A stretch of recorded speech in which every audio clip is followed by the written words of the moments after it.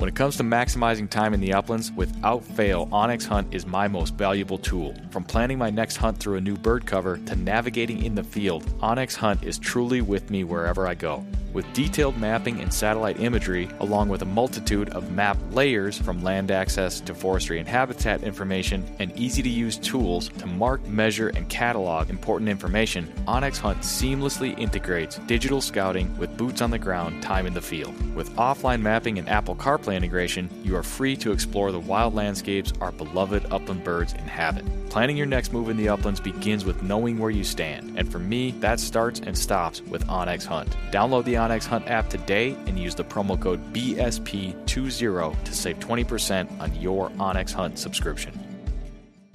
When the miles rack up faster than your flush count, that's when you'll truly appreciate your hunting vest from Final Rise. Built for the uplands and proudly sewn in the USA, the complete lineup of hunting vests from Final Rise, from their all-new Summit XT down to the minimalist Sidekick system, are all built upon the foundational load-bearing waist belt and low-profile shoulder strap system, which allow you to carry all the gear you need and do so comfortably while maintaining your ability to move freely and perform when you need to most. With a complete lineup of accessories and newly released performance field apparel, Final Rise has the gear you need to help you get the most out of every mile and every flush. Final Rise gear is built for the uplands. Get yours today at finalrise.com.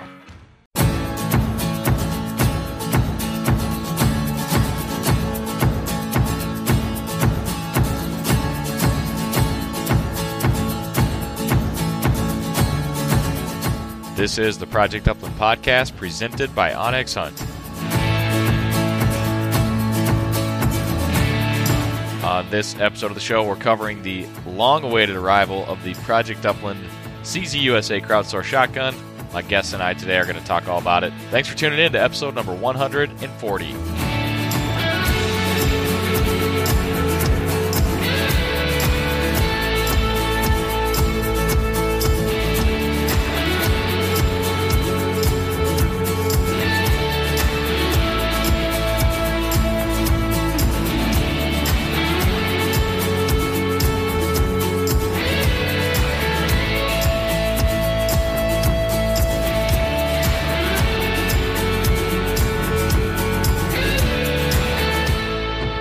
Project Upland podcast is presented by onX Hunt, creators of the most comprehensive digital mapping system for hunters. Use the promo code PUP20 to save 20% on your onX Hunt subscription. Know where you stand with onX. And by Eukanuba Premium Performance Dog Food. If you want to get the most out of your dog, you need nutrition that holds nothing back. To help unleash your dog's maximum potential, check out the new Eukanuba Premium Performance lineup at eukanubasportydog.com. And by CZ USA, shotguns designed with the upland hunter in mind. That statement has never been more fitting than on this episode. We're going to talk all about CZ USA shotguns today, breaking down the new Project Upland CZ USA crowdsourced shotgun. I'm going to leave it at that. Plenty more to come on today's show. And by Garmin, makers of high-quality GPS, tracking, navigation tools, dog training, electronics, wearables, Garmin watch, shooting trainers, the Garmin Zero S1. We got a giveaway coming up very soon. More to come from Garmin. They make some of the best stuff. And I've usually got a piece of Garmin gear with me just about everywhere I go. Learn more at Garmin.com. And by Sage and Breaker, makers of gun cleaning products that protect legacies. The legacy of your firearm, the legacy of the sport, and the legacy of passing both down to future generations. Sage & Breaker lives, breathes, and makes everything at the highest caliber possible, and they are proud to pass that caliber of craftsmanship on to you. Learn more at sageandbreaker.com. And by Dakota 283 Kennels, unparalleled protection, one-piece rotomold design, frame steel door, and the new Dakota Guard, FDA and EPA approved antimicrobial additive that is included in small quantities during the product's production. It's going to protect against a whole bunch of nasty stuff, bacteria that could potentially be in your dog's kennel, and it's just another way that Dakota 283 is committed to keeping your pet safe. Learn more at dakota283.com. All right, one quick announcement today. If you are a fan of our public grouse film and you love to waterfowl hunt or are interested in waterfowl hunting, I highly encourage you to check out our next feature-length film going on tour this month starting very soon. It's called 2,000 Miles. It's an endless migration film in partnership with Backcountry Hunters and Anglers. Once again, very similar to the public grouse film tour we did about a year ago. You can learn all about it at backcountryhunters.org. Look for the 2,000 miles film tour. Check that out. Launching in April, possibly coming to a city near you. All right, as I mentioned, our show today is all about the Project Upland CZ USA crowdsourced shotguns. I've had both these guns for a couple of weeks. CZ was kind enough to send me a pair of them, the over-under, the side-by-side. They're beautiful. They've got that upgraded grade 3 wood that the community voted on. I was stoked to see that. These guns are really something to look at, that's for sure. And we're going to break it all down on our episode today with 3 former guests of the podcast, all of them involved in the project in one way or another, including a recent trip over to the factory where these guns were made, which is pretty cool. We talk a little bit about that today. We talk all about the guns, what you need to know, how you can get your hands on one, and where you can order one when the first shipment is inevitably sold out. We're going to dive into that interview in just a moment, but first, we're headed to the Project Upland inbox. This week's email comes from Dan. Dan writes in, I was watching the public grouse film this weekend with my daughters, 4 and 6 years old. When you mentioned that upland hunting has become a part of your life, I completely understand where you're coming from. I also had the easy way into hunting. I wanted to offer an idea for an article or podcast introducing children to upland hunting. I've been hunting most of my life, and now with 2 children of my own, I've been trying to figure out the best way to introduce them to hunting. I have not seen many articles or videos on this topic and am looking for suggestions. Good news for Dan, we did not do a full episode on that specific topic, but I just recorded an interview this week where I asked both of the guests about introducing their kids to hunting. So a little bit more to come on that, Dan. Dan continues, also, what is the side-by-side you used in the public grouse film? Did you have 2? I noticed the case colored you shot, but I could not tell if you had a second. Good eyes, Dan. I was shooting 2 guns in that segment of the public grouse film. One of them was a Savage Fox A grade in 20 gauge. The other was a Connecticut shotgun RBL in 28 gauge. And if you're familiar with those guns, you'll know that they are very, very similar. In fact, they're both made by Connecticut Shotgun. I no longer own the RBL 28 gauge. I kind of miss that thing, but you know how we get with these guns. I sold it to a close friend, so it's still nearby. Thanks for writing into the inbox, Dan. I appreciate it. Project Upland t-shirt headed your way very soon. Anybody listening could be next week's winner of the giveaway. All you have to do is make a meaningful contribution to the show. Leave the show a rating or a review in your podcast app. Subscribe to the podcast. Share the podcast, or write into the Project Upland inbox. Tell me a hunting story. Send us some feedback. I love to hear from my listeners. You can email me at nick.larson@northwoodscollective.com. And with that said, we're going to go straight into our interview today. Let's welcome into the conversation and onto the Project Upland podcast, Zach Hine, Joel Pincala, and AJ DeRosa. We're rolling. Project Upland podcast with you again. Fun one this week. Got some big news. Folks have been waiting for this one. We've talked about it a little bit on a couple of previous episodes, but now I think we actually have, we've got guns in hands, and we are here to announce the Project Upland CZ USA crowdsourced shotgun. We've seen samples. We've got a couple of them here. Of course, the listeners can't see this, but they will soon enough. Actually, as this podcast releases, the listeners will now be able to finally see the Project Upland CZ USA crowdsourced shotgun, and I'm here with 3 of my friends to chat about it. It's going to be a fun one today. Let's go quickly around the horn and introduce yourselves and briefly what you do. Zach, start with you. Sure. So I'm Zach Hine with CZ USA. I'm the marketing communications manager. I've been there for going on 9 years. It's been a pretty darn good gig. The dude that made the project possible. Well, there's only one cog in the team that made this happen. So yeah, you and the good folks at CZ USA making it happen. So we appreciate that. Joel? Hey, hi, I'm Joel Pincala out of New Jersey here, and I am the host of a new podcast in the family of podcasts that are Project Upland podcast called The Gun Room. And actually, it's a big day for me as well because our first episode dropped today on Apple and some other places. So I'm happy to be here, happy to be a part of it. I actually got the opportunity to check out some of the firearms firsthand, actually, while they were being built. So I'm sure we'll get more into that as we progress here, but happy to be here today. Absolutely, man. Congrats on the first episode. It's March 25th today. And again, that first episode of the Gun Room podcast dropped. I'm really excited to listen to it. And by the time the listeners hear this one, you'll probably have another episode or two out that folks can go check out. Oh, you bet. And last but certainly not least, my buddy AJ. How's it going, man? Hi, AJ. Creative director of Project Upland. I feel like I have nothing. These guys had everything to say, but I'm just along for the ride for these new shotguns that I'm really stoked about, and picked mine up this morning, and I was surprised. Good, pleasantly. Yeah, pleasantly surprised. Not that I've had a lot of good experience with CZ shotguns, so that's not like. I guess I just was a little taken back because my biggest gripe from day one was that the Sharptail didn't have 2 triggers, and now all my dreams have been answered. Yeah. 2 triggers and really nice wood. Yes. Well, as the creative director and founder of Project Upland, I'd say that you played a small role in this ultimately coming to fruition. No, I think you give me too much credit. I was a minor. If anything, I was actually the guy that held stuff out because I didn't reply to emails. So I maybe slowed the process down.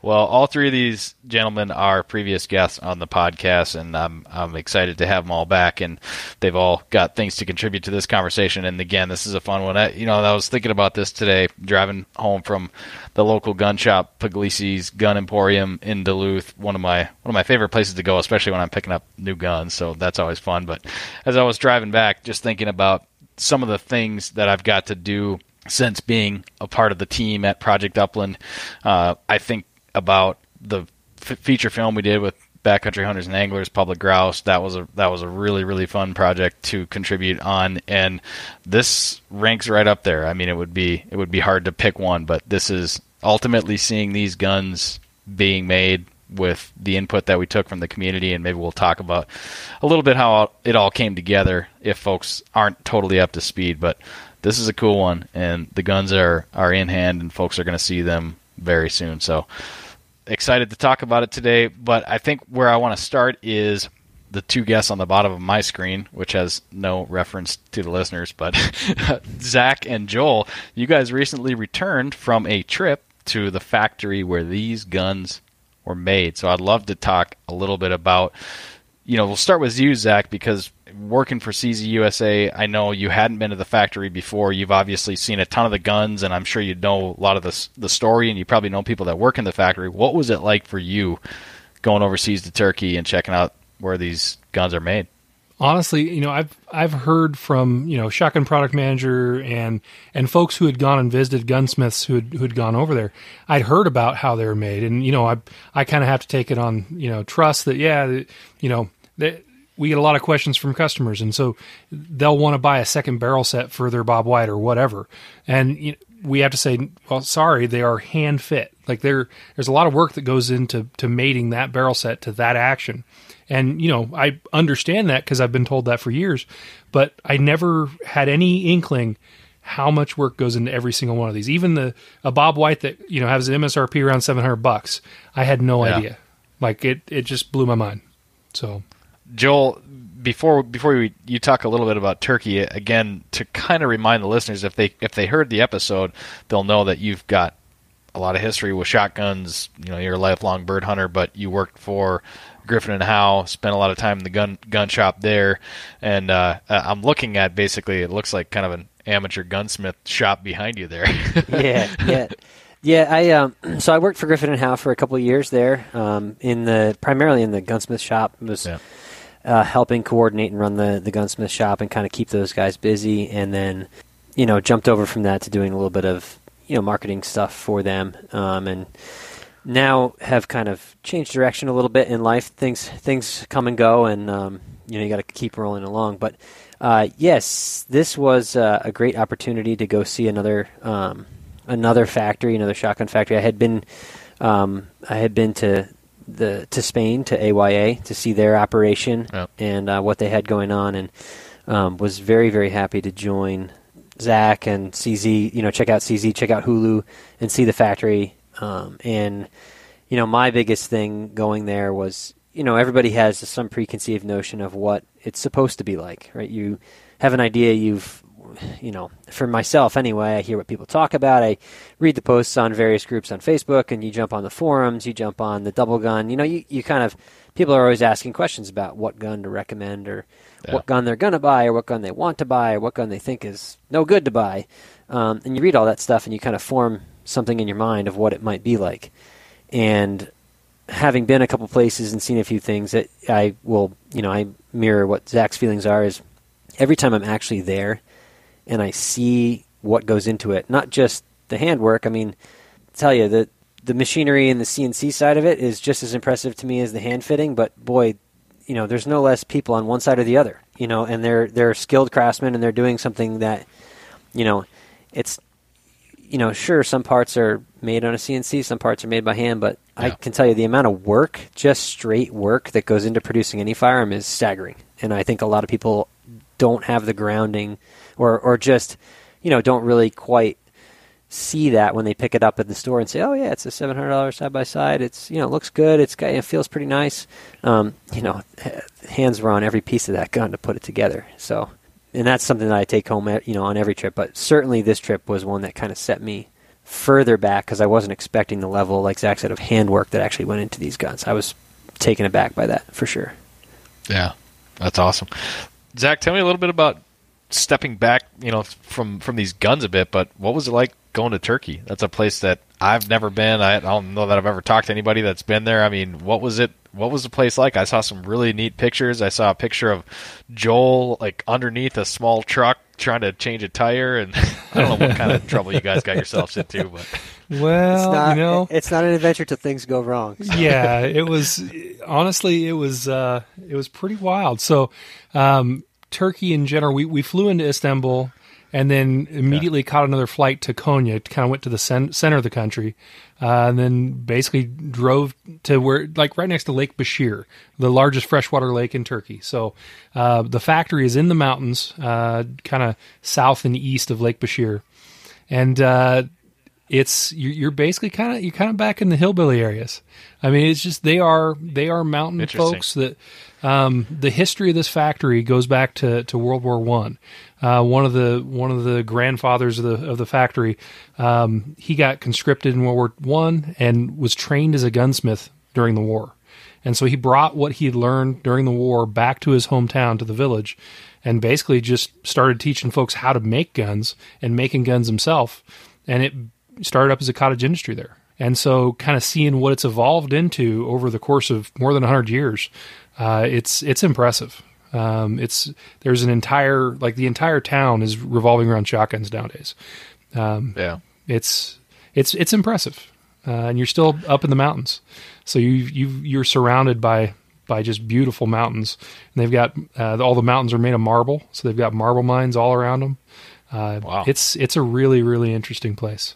Joel, was it your Instagram post I was looking at where you kind of were referring to, I sort of knew this from, I think, talking to Zach, that it was like some other areas in the world, this place there's a gun making culture there.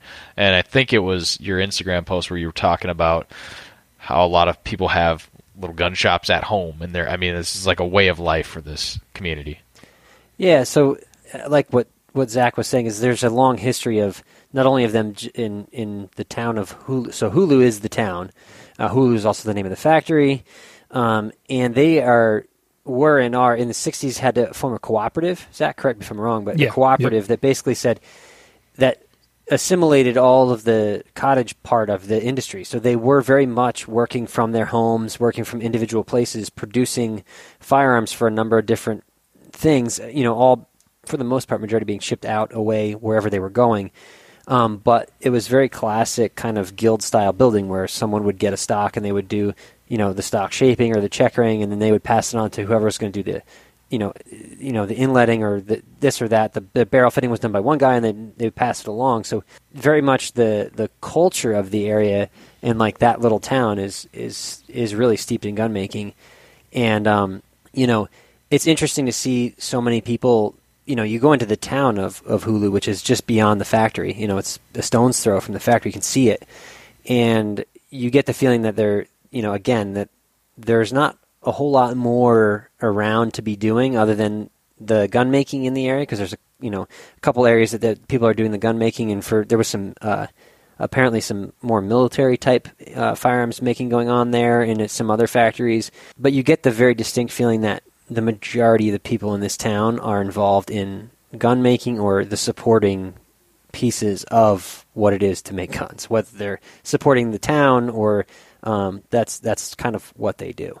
And it's neat because it is very, way more isolated than I expected in terms of just you take a drive and you're driving and there's not a lot around. It's very empty. It's very rural. And then all of a sudden, boom, there's this wildly modern building that just sets itself off. Like everything else is, much more what you would feel like. And then, you get there and they just moved into, I don't remember how many 7,000 square meters or something they said their floor space was. It was some number I couldn't wrap my mind around because I couldn't quite quickly do the meters feet translation there. But a beautiful, big, modern building that, again, you wouldn't expect for the area. But, boy, when I tell you that they are up with the times with that, they certainly are.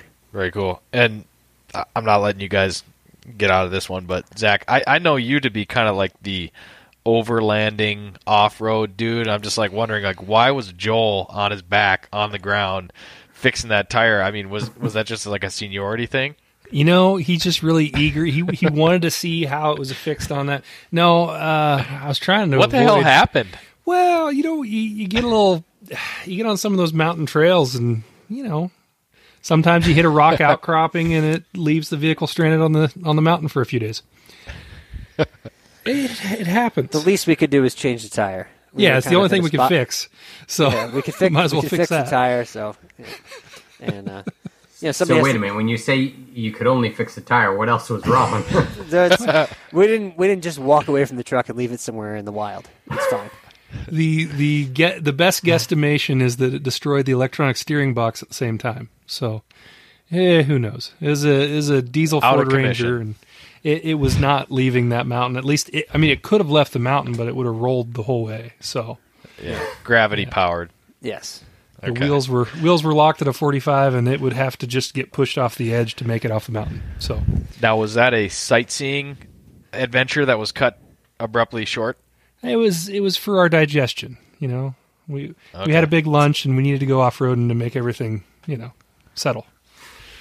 It was a hiatus between shooting birds and shooting clays, as I recall, and after, like I said, after a big lunch. So nothing better to help digestion than doing a little Baja style across the rocky arid terrain of the mountainous sides of Turkey. So.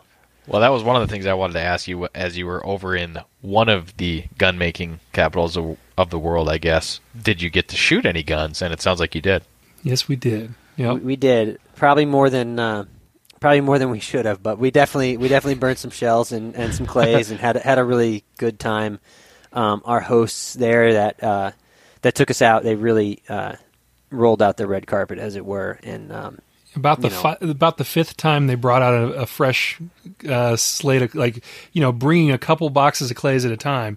About the fifth time they bring more clays, I'm like, all right, we probably need to slow down.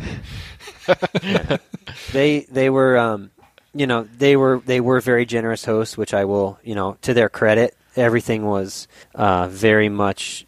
They wanted to make sure that we had a great time there, and we certainly did. And they definitely, like I said, they put it on for us and made sure we had fun. So when it was clay shooting time, it was cases of shells and cases of clays. And, if you wanted to stop, it was, no, just a couple more, just a couple, do, do this time. Wait till I yell shoot, wait till I yell to break the clay. And, they got, that's the one thing that I thought was really cool is, you cannot speak the same language or, be very, from vastly different worlds. But when you get into something like shooting clays, we play the same games. You play the same, break the clay, then break the piece, or shoot it before it gets to this tree, or shoot it after that tree, or whatever it might be. It's no different. Break it after the guy next to you misses it, Yeah. There's all the little things. Yeah.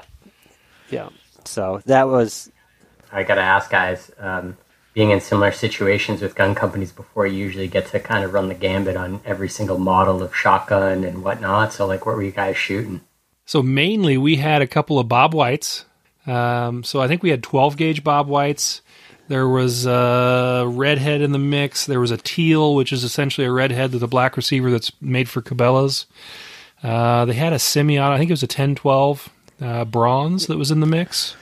Yeah, one or two 1012s, I think. So. Yep. So was so there kind a of winner? Like was there the clay killer? like what was the clay killer gun? Come on. Oh, those Bob Whites. Once Joel and I got into the rhythm with those Bob Whites, man, it was you get into that it's almost like the driven bird rhythm or something like that. I've never shot driven birds, but I feel like you come into a rhythm where you shoot and reload and you kind of get into that style of, okay, the shells are, I got to pull them and pop them and get ready for the next. I don't know. So when you do that for several cases of ammo, there's, you kind of figure it out. And you start realizing that splinter forend on a Bob White is not great when the barrels get scorching hot. So yeah. Oh yeah. It's great in the field, but if you're going to do what we were doing, it gets warm.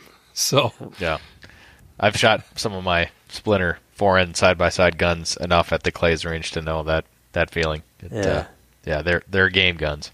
Absolutely. Now, I know the three of you on this podcast have all had the chance to go into a gun-making factory, be it the one over there in Turkey or AYA. I know, AJ, you got to go over there and probably some more, but one of my dreams is always to walk into the factory, into the wood room. And Joel, I saw some pictures from you. I mean, they had like the stacks. And if you think about the number of guns that CZ's making, and man, I mean, we're going to talk about the upgraded wood on the Project Upland guns, but they've obviously got an inventory of wood. But walking into there, what was that like? Look, I've always wanted to walk in there, pick out my blank. I'm positive I would get analysis paralysis looking at so damn many of them. But what was the wood room like there at the factory? There's no way to put to words how much the volume of, unless you've seen something like that. There's no way to put to words the volume of. I mean, a pole barn that's big enough to hold a combine full of stock blanks, and twice that size, and then room after room of blanks. Those were the ones that weren't even started drying yet. They were like, oh yeah, we just got these. These are just waiting out here until they're ready to be moved into like the drying area. And you walk in the drying area, and then there's just blanks floor to ceiling stacked, crisscross so they can have airflow through them. And the volume of raw material that goes through there. I didn't actually get to witness what they do with the sawdust, which is actually a really good question. The volume of excess wood that, because you're talking with a blank and how big it is, they must have some way to get rid of that, and it is because they had a way to get rid of the scrap metal. They have like a wild, advanced recycling system that they condense all their shavings and bale it. Anyway, I was curious about what they do with all the sawdust, because there has to be 10 times more of that than there is wood shavings. But whatever goes into wood pellets or something. I mean, they must have some way to deal with it. Yeah. But it's free heating for everybody in town. Who knows? Yeah, probably. But so we all know. If you're a gun person, you've heard of Turkish walnut. There's no getting around that. They have a distinct advantage in Turkish walnut in Turkey. So that's kind of all you really need to know, is that these guys have access to and have had some of the best walnut that's ever been grown and cut and used for gun stocks, and they have their finger on the pulse of where to get and continue to get whatever reserves are left of the best Turkish walnut and that style of walnut in the world. So as far as wood is concerned, they've got it in spades. Yeah. Is that walnut coming from somewhere close, or is it a different part of the country? Like, did you guys get to kind of mingle with that aspect of the business? I think they mentioned that the vast majority of what they have is coming from Turkey near the Iranian border. Yeah, I guess, which is east, right? Eastern Turkey. Yeah. They said. So, it's something that it sounded like they searched for. So it sounded like they are on the lookout for walnut and sources of walnut and sources of volumes of walnut. And it was something that they expressed to us while we were there, that they're always on the lookout for it. I just have to clarify that the gun stock on the shotgun that I picked up this morning looked like Zach Wayne might have picked the tree itself. So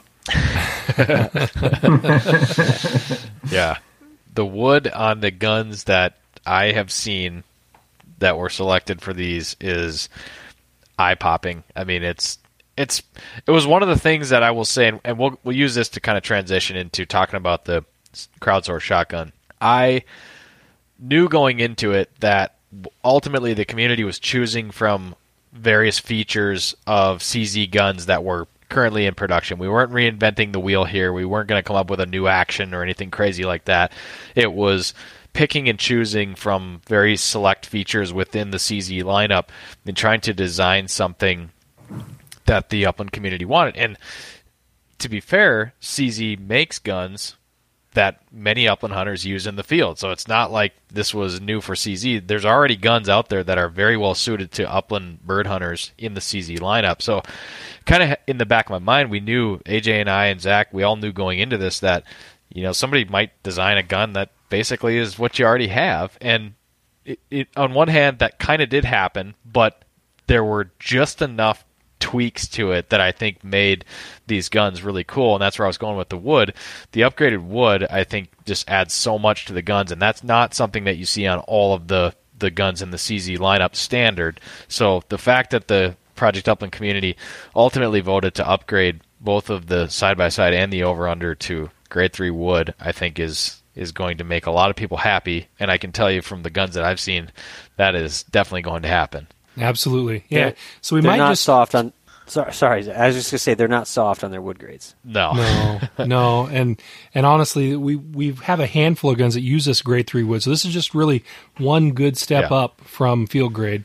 And our Supreme Field uses it, and it's amazing what comes through on it. So I was really hoping that it would go to grade 3. At the very least, because we might as well step back and kind of talk about the whole project, about the crowdsourced project. So, I was gonna say, AJ, I don't know if you remember, like, this is just one of those things that you and I we've had conversations over the years, like, hey, wouldn't it be cool if we could get with one of these gun companies and design a cool gun? I don't know when the moment happened, but I do know that at some point you and Chet probably had a conversation with Zach, and I remember you calling me all excited about how we were going to be doing the Project Upland CZ USA gun, and I was jazzed up about it, and ultimately it turned into this community crowdsource. But do you remember any early conversation or any spark for this thing, AJ? Oh, man. I mean, I feel like I look back on it now, and I feel like it was like landed on my desk, and then the next day we were putting out the survey. I feel like it's all kind of a blur, to be honest. But I mean, I think the one thing I love about it is crowdsourcing it and asking those questions to the community is just so true to the brand Project Upland. Like this concept of these are your stories. Like, this is the community's brand. Everything in our brand is influenced by the community. Whether it's correcting part of an article that we may have got wrong, or maybe it's even crowdsourcing the data that went into an article. Or even deciding what we're going to write about because that's what the community's, talking about. And this was that opportunity for us to do it with guns. And that in of itself was very special for us as a brand. Well, I know exactly when it happened. It was there we go. Pheasant Fest 2020. Man, it feels like 3 or 4 years ago due to the pandemic. Yeah. Yeah. Well, no, it would have been... It was 2020. Wait a minute, so it's 2000. It was just the last Pheasant Fest that actually occurred, 2020 Pheasant Fest. Yeah, while it was 2020, it was February 2020, it feels like it was years ago at this point. That does, yeah. It does. Now that we skipped 1 year of Pheasant Fest, it's depressing. Yeah, so now I'm just like impressed that was because we were all together there, and I can recall it now. That's how we really got the ball rolling on the conversation. Like we probably punted this around a little bit, but now it's like, shoot, this is barely over a year from that date, and I got the gun sitting right next to me here. Yep. Yeah. So it was because I'd been at Pheasant Fest, and I wasn't working Pheasant Fest. I kind of went as a personal little thing. Yeah. And just so I could hang out and see it all. And so after 3 days of kind of working the booth and just hearing, I think it was Joe Wapinski was kind of he might have been the straw that broke the camel's back. So he had like everybody has an idea of what we should do, right? Yes. Of different models we should do and how, and he loved the Bob White, but he's a lefty. And so it just... this was the Southpaw conversation. Yeah, it Now got I the wheels remember. turning. And so I was like, well, there's no reason we shouldn't do a left-handed Bob White. I mean, it's a no-brainer. I started doing some research. Nobody makes a production lefty side-by-side. Like SKB used to make a competition lefty side-by-side. Nobody makes a lefty side-by-side now. So it's like, yeah, it's a no-brainer. And the more I, experience, like at a show, you always get people giving you ideas of what you should make.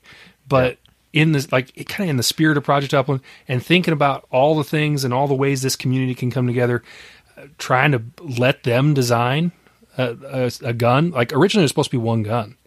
And kind of the idea from it really, I mean, I don't know, I think it was 2007. I'm a huge car guy. And so there was a car that ended up getting designed by the internet. So all the design, all the modeling, the choosing the engine and how everything was going to be set up, it was all done via the internet. They basically, they didn't consider it crowdsourcing. They considered it co-designed by the internet. And it was wonderful. It was the Local Motors Rally Fighter. And so it looks like a P-51 Mustang. It's a beautiful car. It's meant to go off-road and go fast. And it's just a goofy, fun car that was invented by the internet. And that thing is always kind of stuck in my head. And, I'm not in the automotive industry, but I'm in the gun industry. I could try to do something similar here. And I've kind of just bounced the idea off AJ. And I think the question was, do you think you could really do that? I was like, Right. Maybe. We should be able to. So that's kind of where it started. Yeah. That brings a lot of it back to me in as far as some of the early conversations we had. And I think, like, I'm guilty of being the guy that, pulls Zach aside at Pheasant Fest and said, you should do this. You should design a gun like this. And I think, I mean, that's natural, right? Like anybody that works for a gun company or really any product is probably used to that. You go to a show and you're getting feedback and you're listening. But I think what kind of pulls this together in such a unique way is that we went out and asked the community to vote on these features and, put together that crowdsource, that amalgamation of everybody's opinions to ultimately bring it back to CZ and say, hey, this is what the majority of people would be interested in. Yeah. So really how this happened, we basically got together as a group between Project Upland and our shotgun product manager and myself, and we basically got a big list of every different option we could do. We started drawing the line when it got to checkering, because it became a monster of a spreadsheet of all the different options we could do. And so that's one thing I kind of regret. I kind of wish we could have put checkering into the mix. But honestly, it was, you could keep going forever. But barrel length, rib style, so like mid-rib or no mid-rib, target wide rib, swamp rib, like all sorts of different things. We basically fleshed out everything our factory could do and found a price that we could associate with it. So if you were to try to build one of these guns one-off, because we do customs, we do custom orders all the time, it won't be the price that we came up with ultimately, because the whole goal of this is to be a production gun. You have an economy of scale there. You're making a whole run of them, so you're able to actually get that price down a little bit. So if you were to build like this exact gun through our custom shop, it's not going to be even remotely what this price is. It's going to be quite a bit more. So that's one of the other cool things to highlight is that, yes, ultimately your bang for your buck is higher. Anybody could have gone to CZ at any time and designed this particular gun, but now with it being a production gun, you're going to get it at a screaming deal. Yeah. Yep. Yeah. I remember one interesting aspect of the project when just before we had put the questions out, because we had talked about that car, and it was kind of like, how do we protect the community from itself? Yeah. And there was a real concern that it's like, what if the community just built this Frankenstein, shotgun that's just the worst idea ever? And there was we talked about, how are we going to overcome kind of a failsafe if that happens? And it didn't happen, which is kind of but I mean, there was definitely some discussions of the worst case scenario. Yeah, because things can go sideways. No, this gun is not a good idea. What's that one example you always bring up, Zach, of the boat? Yeah, so the British, it's like an Arctic exploration vessel, and they put it to the public to name it. and the overwhelming winner was Bodie McBoatface.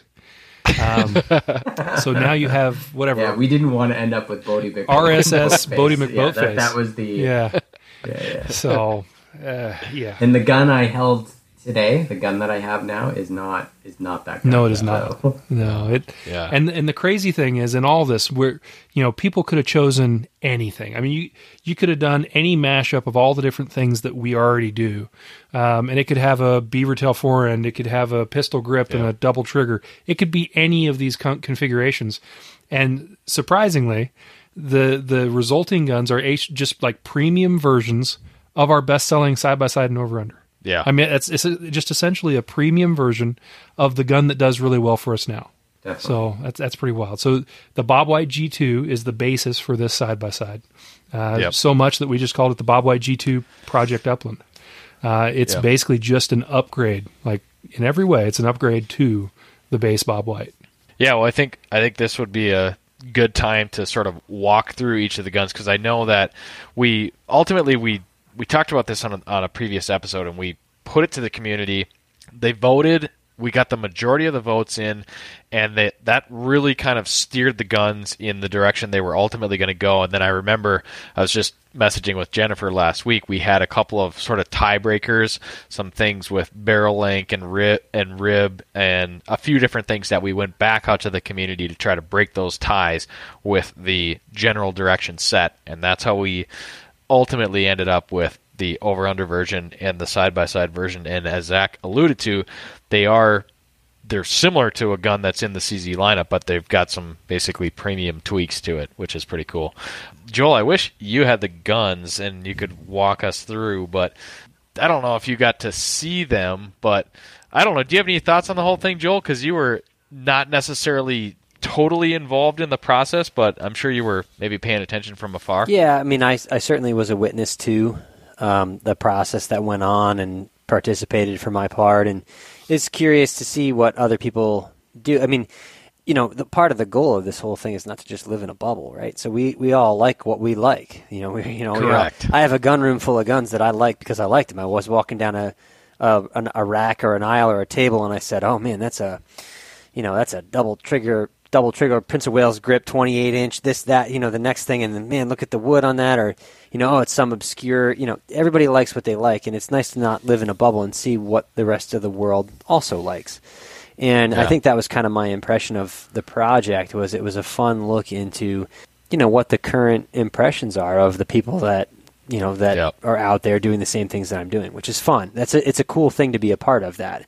And, I think that the resulting guns, I mean, I have had, I don't personally own a CZ, but, the guns that I had the opportunity to shoot, it was nice to pick up a gun like that and shoot it, and I had a good time with them. I think, again, and Zach and I talked about this, it is not completely ironic that the gun ends up being a lot like a production gun that they chose. I mean, as you would expect, they have their finger on the pulse to some extent of what people are looking for, and I think that we're all looking for a gun either to break clays or to take into the field, and that hasn't changed wildly in the last 100 or so years. So we've kind of got it. There's been a little bit of work to try and figure out what that thing looks like, and it doesn't surprise me that everybody likes a little bit nicer version of the one that we know works. So the grade 3 wood doesn't surprise me.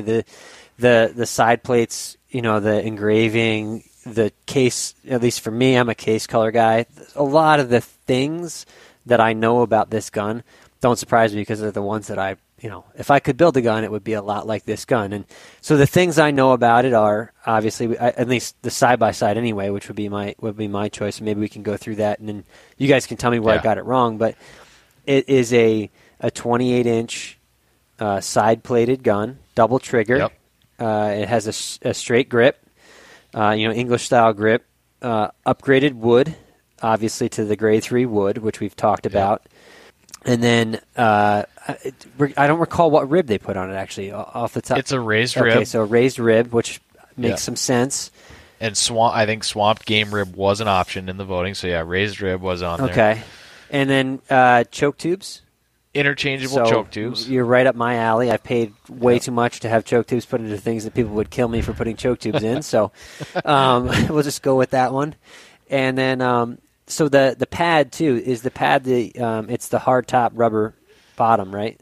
So Yep. it's so it has a hard top, so it slides up. Yeah, so it's what Yep. you would call a Sporting Clays pad. So most people would know that as a Sporting Clays pad. So it doesn't catch on your game coat, your vest, or whatever it is that you might be shooting in, but gives you a little bit of recoil reduction in the end. And so as far as guns are concerned, you know, at least for myself, it was right up my alley when I saw these things. I was like, oh, Yeah. you know, it seems like the community is into what I'm into.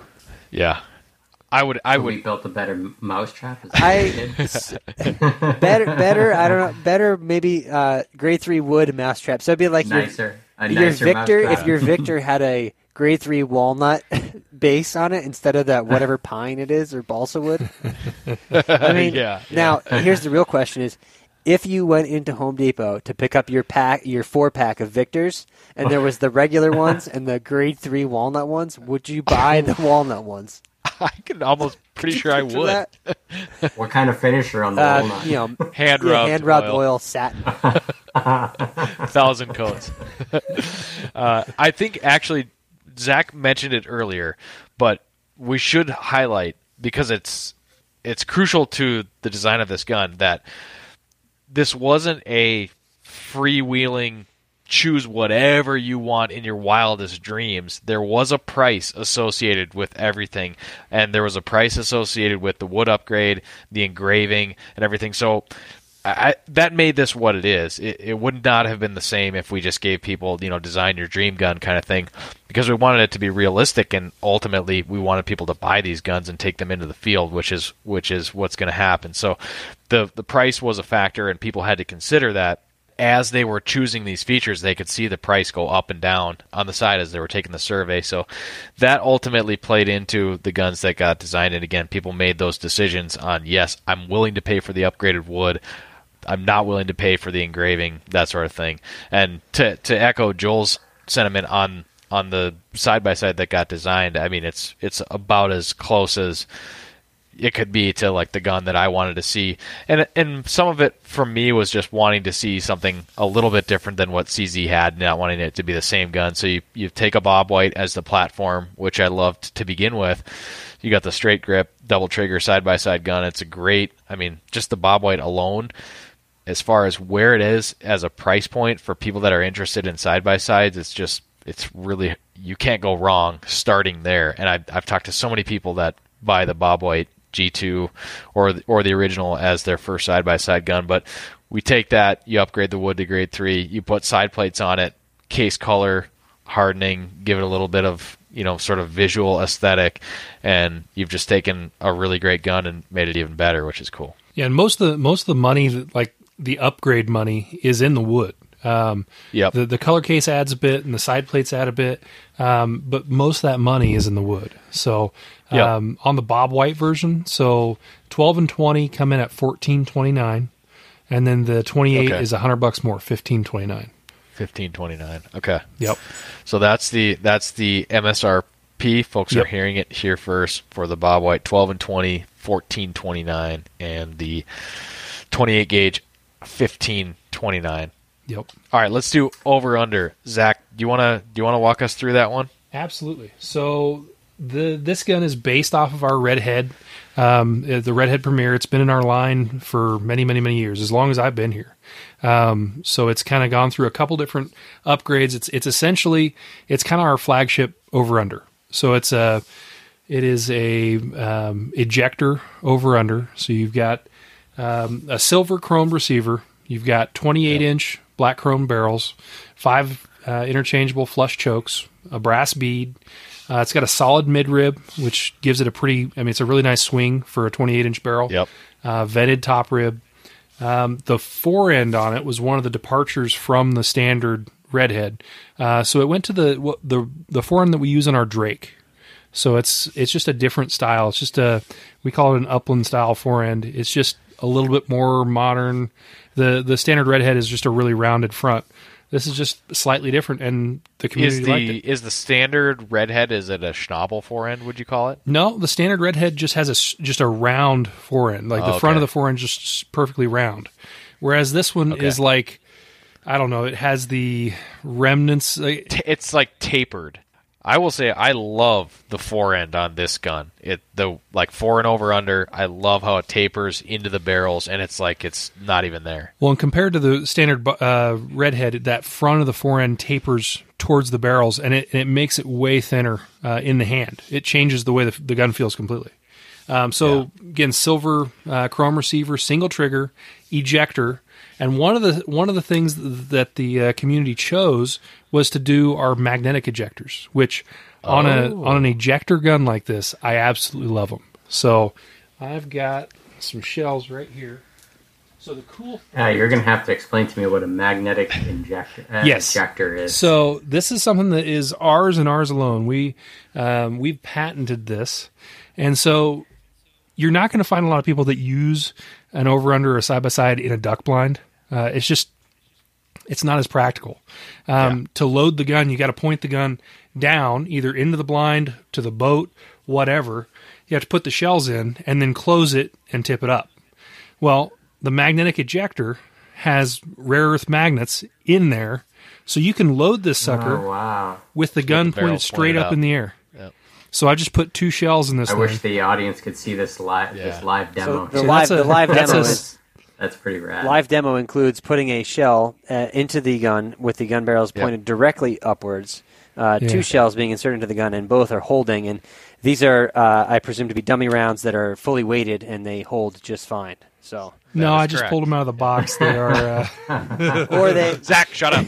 Yeah. They're dummy rounds weighted properly for a load of steel or bismuth. That's pretty rad, dude. I think I actually I've got snap caps. So that's the duck gun right there. Okay. They stay in? No, they won't. The snap caps will aluminum. not stay in. They're aluminum. Come on now. Yeah. No, I'm not holding that against CZ. So most shells nowadays don't actually have a brass base. It's typically a steel base that's brass washed. And so for 90% of the shells out there, it's going to take those shells and retain them. So when you have you might not be a waterfowler, but if you're working with a dog, if you're crossing a fence, you break the thing open and slide it under the fence. When you pick the gun up, the shells are going to be there. They're not going anywhere. If you bend over to work with a dog, put a leash on, whatever, you're not going to stand back up and those shells fly out the back. Why didn't we put that on the side-by-side? They Is could it not have if in they the wanted. side by side? It's not in the side by side. It should be. I can't tell you how many times I've broken the gun. And I think I'm sending mine back. I'm waiting for the 2.0. No, and I will say that I don't waterfowl hunt much anymore. It's been a long time since I have, but I have been in situations where it's usually when I'm on my knees after I've shot a bird and I got the dog and I'm trying to wrangle everything, maybe take a picture or something, and that's when the barrel slides and the shells fall out. Well, and you don't even know how it happens. It's like, how did I even drop the shells? But it happens every time, and they go into the mud, and you're like, Yeah.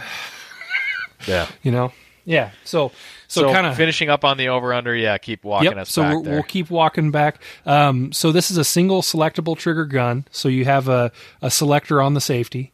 We on all of our guns, we do a mechanical trigger. They're not an inertia gun. It's a mechanical trigger. It's going to go bang. Okay. Whether or not that first one went off.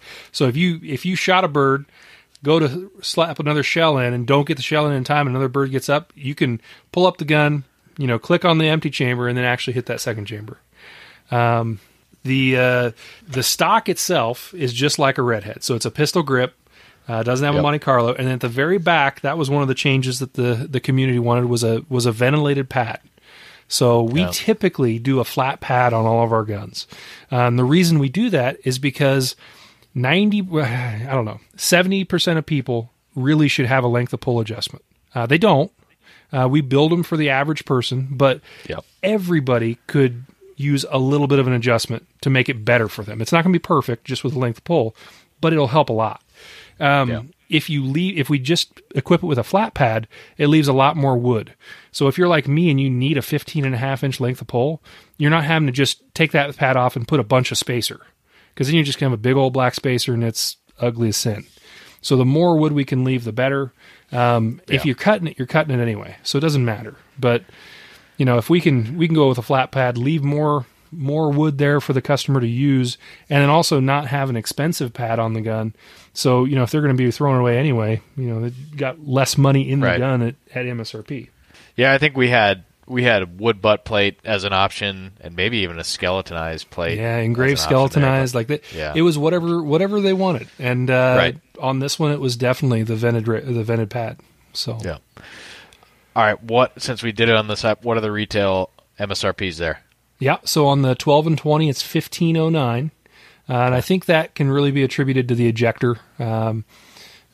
Just a little bit more money in that, and also that magnetic aspect to it. It doesn't add a lot, but it adds a little bit. On 28 gauge, it's $1,609, so another $100 more. Okay, where does that come in relative to the Supreme Field? So the Supreme Field, I think, is going to be just shy of $1,900. Okay, so it's underneath the Supreme Field. Yep. Yeah, which is a heck of a deal when you look at it, because this, outside of the engraving, this is pretty much identical. The engraving on this over-under is just like the Redhead, except for one little addition on both sides, which is the Project Upland name logo.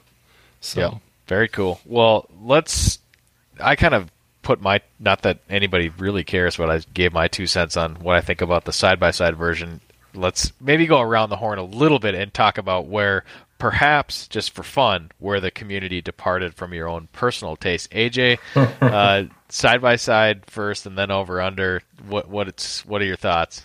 Yeah, I wanted the wood butt. That was really the only, I think, departure from, and I would have been stoked with the Swamp Rib as well. But, so those were kind of the two big things for me. Other than that, it's spot on. I really wanted a 20 gauge, and a week ago, Zach and I were talking, and I was like, yeah, I want a 20 gauge. And he's like, no, you don't. You want a 28. And I'm like, listen, man, I just came off a really rough season with a 28, and I ended up back on the 20 because of it, and things went well. And I ended up with a 28, and I'll tell you, shoulder in it had a really great balance, and it had a really fluid swing. And I think the issue I particularly ran into with the 28 I was shooting this year was it's just such a light gun, and I just don't feel like I get a fluid swing with it.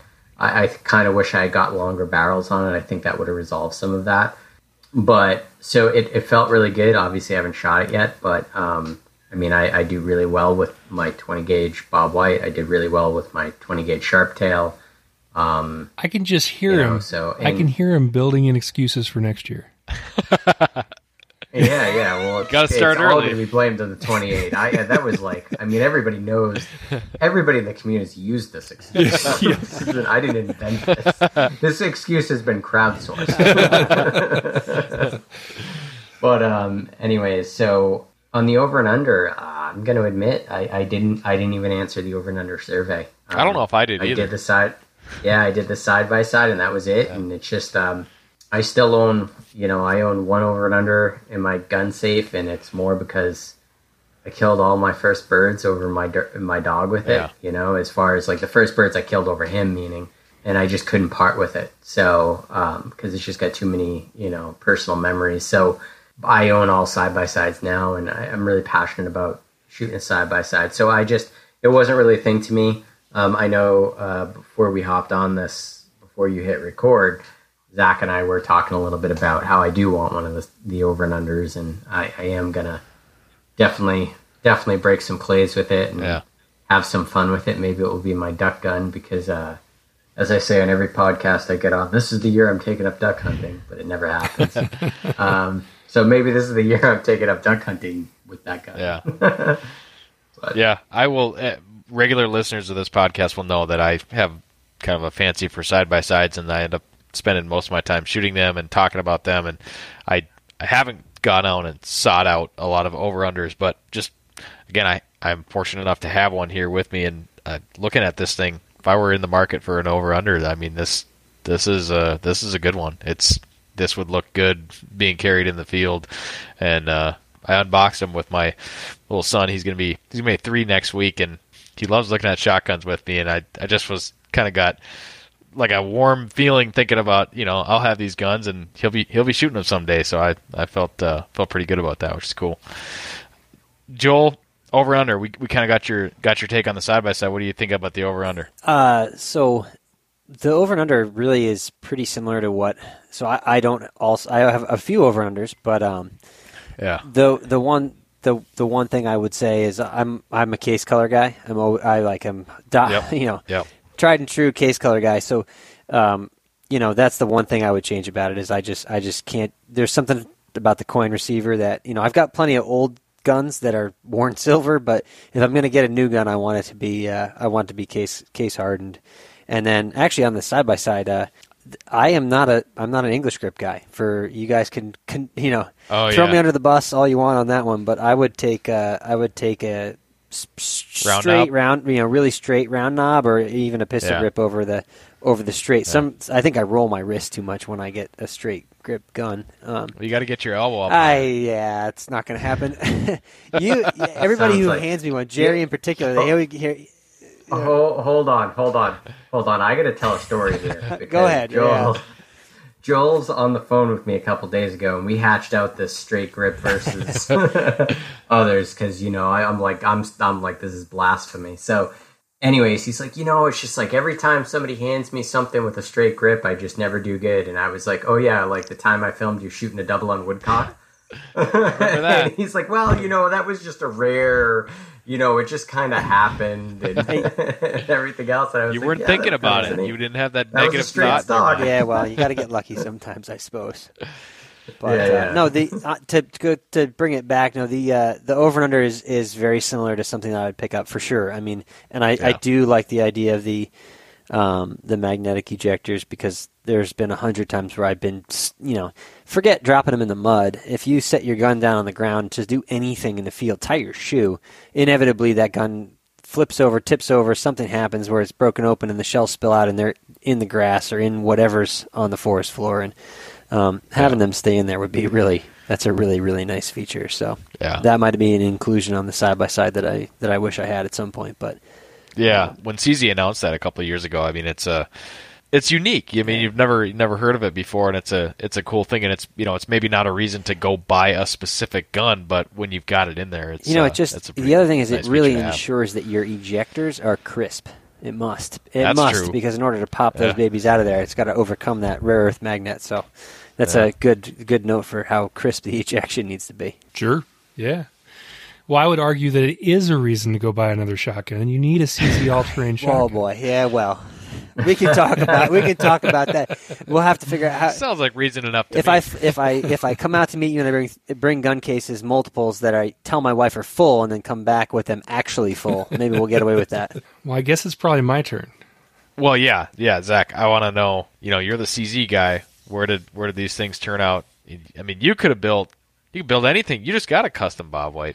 Well, and this was the whole like prompting for me actually ordering a custom. So, all right. Once we saw what all they could do, so even on like the Bob White that's $700 and the Drake that's a similar price, it's an over under that's a similar price. That the engraving on here, I have to tell people all the time on social media and YouTube and wherever, they all think it's like rolled engraving. It's like, no. There's a guy with a hammer and a chisel, and he is making even on the cheap, like the most affordable gun we make. There are guys that are making, like they're putting that hand engraved. It may not be a ton of engraving, but they're doing it all by hand. So the only thing on it that's not done by hand is the name on the bottom, because we need to make sure that it's deep enough for the ATF to be happy. Otherwise, that would be done by hand too. So. That's one of the things that kind of opened my eyes. Yeah, I was surprised. Yeah. I mean, I didn't expect to see eight dudes, whatever it was, 6-8 guys, in there tapping away. I love engraving. I just love the idea of hand engraving, just the concept and principle of it. I really enjoy just all of that, and to like walk into a place where you don't expect that and to see it, you're like, oh, geez, like look at this, and the guys are there and they're doing it. And then, to get into the minutia of detail, which is something that I love, is not only also not only are they hand engraving it, they have the guys set up with their stations, and each guy has his own particular station, and they're engraving different styles of engraving as they're engraving, because Really? some guys are standing working around their vise, which they clearly are choosing to do, and other guys are using the ball vise with the where they can they actually spin the vise itself, and they're sitting in chairs over top of it. So it's cool that they not only are they doing it, but they're letting the guys that are doing it do it the way they want to do it, which is not a production thing. That's just not. So Yeah. because they'd be like, oh, well, you have to do it A way or B way, or you can't do it, but just not what's happening there. So I got to ask a question about economy of scales here. So you said there's 8 engravers. How many guns are those guys engraving in a day? kidding. Not just those guys, but the guys that are there. And I mean, I'm sure this is just had to do with the work ethic and everything else, but they're hustling. They are moving. Everybody is moving. So the project let me clarify here. I need help. The literal Project Upland lettering, which is our real font. That's got to be laser. That's lasered. Yeah. That's laser. Oh, okay. All right. Yeah, Okay. that's- You can tell by looking So at if it. you- I mean, I was Yeah. gonna say, I was like, man, If you pick it up and Yeah, you look at it's like perfect. if you look at the names and like the serial numbers and stuff, that's very obviously machine done. If you Okay. you look All at you look at the scroll, which is what these guys are doing is a modified scroll. Right. You look at the scroll. If you look at it, you'll notice that it's not perfect. Which if you pick up a gun that is laser engraved, it is perfect. And this shows although not necessarily easily visible, it is imperfect in the fact that it's done by a human and it's not done by a laser or not done by a machine. So Right. I think the engraving on these guns, the community got right as well. That was one thing where I know when Zach and I did the first interview, he and I we walked through and we did the survey, and he and I both selected a higher level engraving. In hindsight, knowing like where the price ultimately came in, like that would have put the gun at a price point that I think I'm happy with where it came out, and like the engraving is minimalistic. You could say that, and it's right. The community nailed that one. Yeah, it's one step up. I voted minimalistic. It's one step up from the base. So it's essentially what we put on the Sharp Tail and what we put on the Red Hood. Okay. So, my change would be I would go with some of that incredible engraving. It would be hard at the production level to do that intense engraving. So I ended up, it prompted me to order one. So I ended up ordering a very similar shotgun to this with a lot more engraving. And even at my employee price, it was a lot more money than this gun. So funny how that handwork just I don't. Yeah. It doesn't yeah, matter for where. some reason it's expensive. Yeah, That's it doesn't weird. matter where it happens. There's still a cost to it. So. Yeah. Well, the question that everybody wants to know, Zach, I've been getting Instagram direct messages and Facebook messages because I've been teasing it lately. When I do my podcast intros and I talk about CZ, I've been hinting at this. When can people...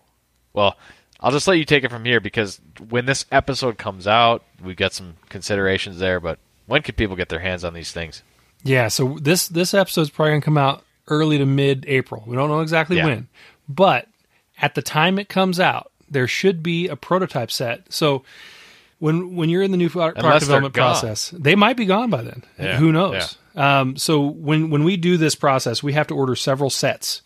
And so one medium-sized set, not a ton of guns, but one medium-sized set was ordered in error with lighter colored wood. So it has zero stain in the finish, which shows the figure in the wood a lot better. But we wanted just a touch of stain in the finish, just to make them, especially with that color case, just to not contrast as much. And so there will be one set that doesn't carry the normal SKU that will be going out, and it'll be at one of our dealers. So it's going to be at Sportsman's Supply Company out of Butler, PA. So if you hit them up, they do a lot of online sales. They're one of our very good dealers. So they're going to get this early set. So if you want to be in on it early, if you want to get one of those that has light wood, it's not terribly light compared to the standard gun. It's just it doesn't have any stain in it. So AJ's gun is one of those guns that doesn't have the stain, but AJ's gun has It's this beautiful. crazy Yeah. mineral streaking in it. Yeah, it looks awesome. Yeah, it's an absolutely when those guys unwrapped that gun in the gun shop, it was just like everybody that worked there just crowded around it and they were like, "Man, that is some really pretty wood in that gun. And they were like, what is that thing? Well, and Joel hasn't seen his yet either. I think his is one of the light wood guns too. But yeah, they'll be there, and I have a feeling they're going to sell through really fast. They might sell through before this podcast comes out. I hope not. And as far as you told me, there's that first set is 40 or so guns. Yeah, there should be about around 40 guns. So it's not a big set. It's basically just it was a set for us to basically do a validation and make sure all the details were correct.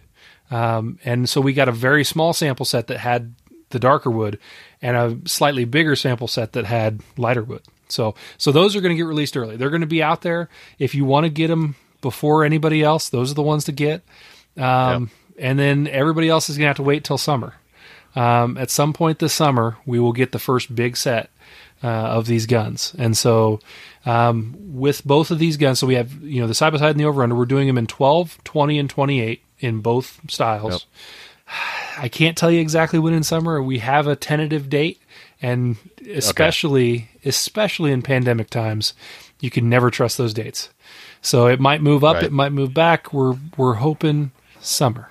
So yeah. Zach, question for you. I know when we first talked about it, kind of like how somebody buys one. So is this something that if I show up to my local gun shop, I'm going to be able to pull one off the rack, or is this something that I have to request? Like, how does the process of buying one of these actually work? So we don't do direct to customer sales. That's something that some companies do. We kind of work on a distributor dealer model. So we have a series of authorized dealers around the U.S., and we also have CZUSA Field Sports dealers that are specifically about our shotguns. So if you wanted to get one of these, give a call to one of our authorized dealers. We have a dealer locator on our website. You can sort them by just the Field Sports dealers or whatever. You find the dealer near you or find a dealer that you want to work with, call them, place an order with them, and they can put an order in with us. So it's a little bit, you kind of got to jump through a couple hoops, but any CZUSA authorized dealer, especially when this podcast comes out, because the SKU will be public, the price list that they're looking at will be available to them, they should be able to place an order with us for these guns. So getting a pre-order in is what I would recommend. And these are going to be on the website too, anyways. Like if I hop on CZ's website, I'm going to be able to find this model. Yep. So when this podcast goes live, we're going to have the product pages for both of these guns up. They're going to have SKUs, they'll have prices, they'll have product photos, and then also probably a handful of beauty shots too. So you can kind of see them in different light, see what the wood looks like, see the engraving. So yeah. All right, good to know. Yeah. So when folks hear this, there may or may not be some guns remaining at that. Name me the dealer again, Zach. It is Sportsman Supply Co. I think you can find them at sportsmansupplyco.com. All right. I will do my best to grab their website and or the direct link to these guns just in case. There are some of those still available when folks hear this, when this podcast goes out. If those guns are gone and somebody wants one, they can go to the cz-usa.com website, look up the dealer locator, find their CZ dealer, and they will be able to contact their dealer, put in an order for one for the next shipment that will be coming, hopefully summer 2021. Yeah, we should get a good shipment with all different gauges and both styles on a shipment this summer, and they should roll through. Kind of the production process. They'll be through the production process, so we'll probably get shipments every couple months. So, okay. Well, that's pretty much what we wanted to cover. That is the Project Upland CZUSA crowdsourced shotgun. I am very excited to finally see these guns coming to fruition, and even more excited to see the guns make it into the hands of the Project Upland podcast listeners, the Project Upland community, the people that are interested in these guns. And man, I can't wait to see some pictures from next fall of these guns in the field. How about you, Zach? Oh, man. I can't wait to use them, especially I don't have a 28, and I really want to pick up a 28 side-by-side. So that's how I'm... So you took my 20? Well, I had to talk you out of... No, I talked you... You took my 28. That's what it was. Yeah, this was your 20. This was 20 that you have, Zach, that piece of wood on there is nice. This was the one you were supposed to have, AJ. That's a good one, man. You know what? I think you're pretty happy with the one you have. I am. When I shouldered that gun today, I actually made a comment to you of 2 competing 28 gauges that I was shooting this year, and I'm going to not say the names of either of those companies for the sake of this being a CZ-centric topic, but they are very high-end premium brands. And I instantly said to you, well, one of them I was a little disappointed about the length of barrels I have on it, which I think has been one of my issues. But the other one, I was like, I shouldered that gun and it pretty much felt the same. And the price tag is a lot different. So that was pretty cool. So thank you for talking me into the 28. Yeah. AJ, any final thoughts on finally seeing this gun or the project in general? I mean, if you would have asked me 5 years ago if I would be holding a shotgun from CZ with the Project Upland logo on it, I don't know. Just all of this is always very surreal.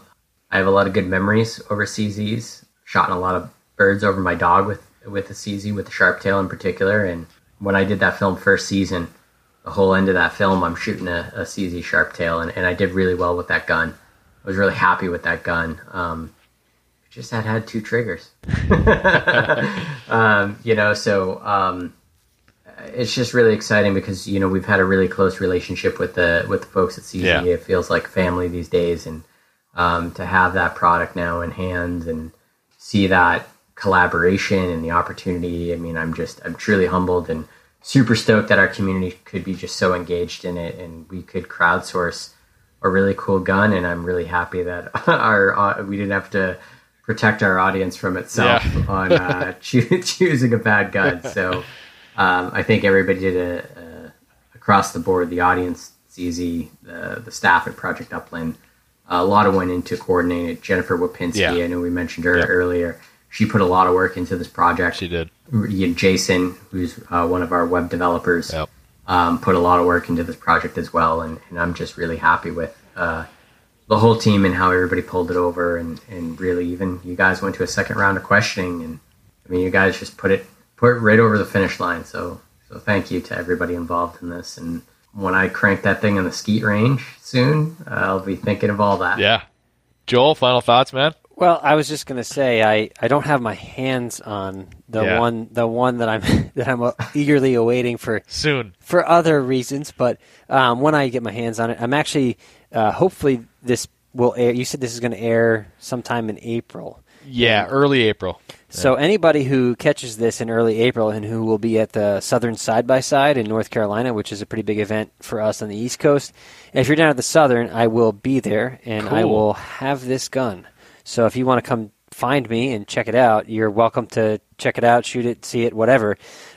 So that's kind of my final thought is I'm excited because that's going to be the first time that I get to use it. I'm sure I'll be shooting it in the 28 gauge side-by-side. Do you know the dates of the Southern side-by-side off the top of your head? 22 to 25. I want to say it's like April? April 22 to April 25, Thursday through Sunday. Main events on Sunday. Thursday's like the more obscure, like Hammer, Black Powder type fun stuff, and then there's a bunch of other events. Good sponsors, good time.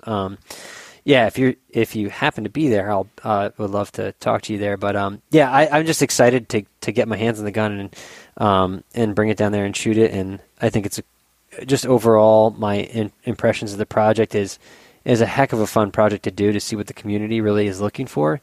And I am thrilled to have been a part of it, to get to visit Hulu and to see that factory. And again, like I said before, just be reminded what kind of handwork and what kind of CNC work and what kind of labor and what kind of organization and community of people it takes to actually bring off any gun, let alone a gun that is, something like this that, it's unique, it's interesting, and boy, I really can't overstate the amount of how much it impresses me every time I get to see it. And, CZ Hulu was certainly no exception to that. Very cool. Zach, man, your project. Yeah, it's probably one of my crowning moments at CZ. It'd be hard to top this. Awesome, man, a few words, huh?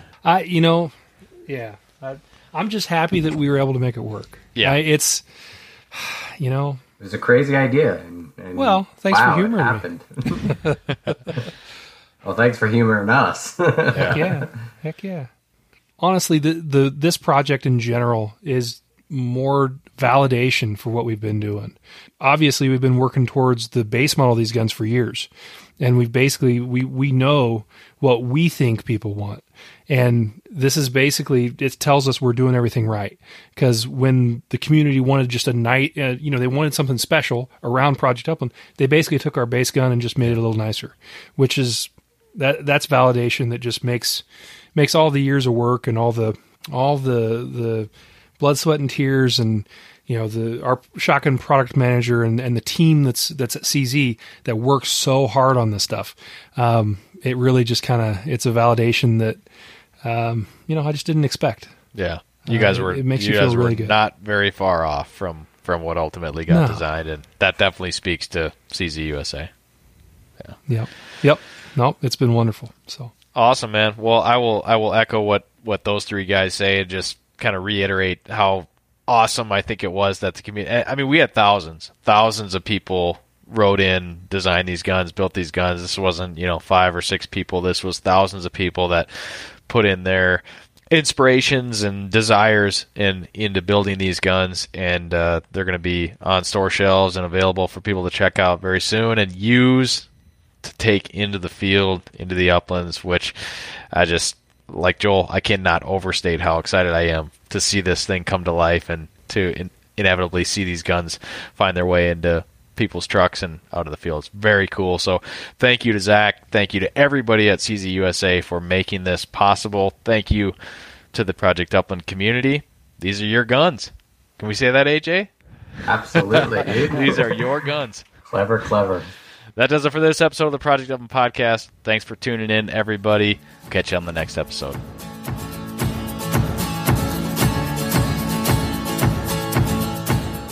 Thanks for tuning in to the Project Upland Podcast. That does it for this episode of the show. A quick reminder that the Project Upland Podcast is brought to you by Onyx Hunt, Eukanuba Sporting Dog, CZ USA, Garmin, Sage and Breaker, and Dakota 283. If you enjoy the show, please leave us a rating and a review, and subscribe or follow the show in your podcast app. Thanks again for listening, everybody. We'll catch you on the next episode of the Project Upland Podcast.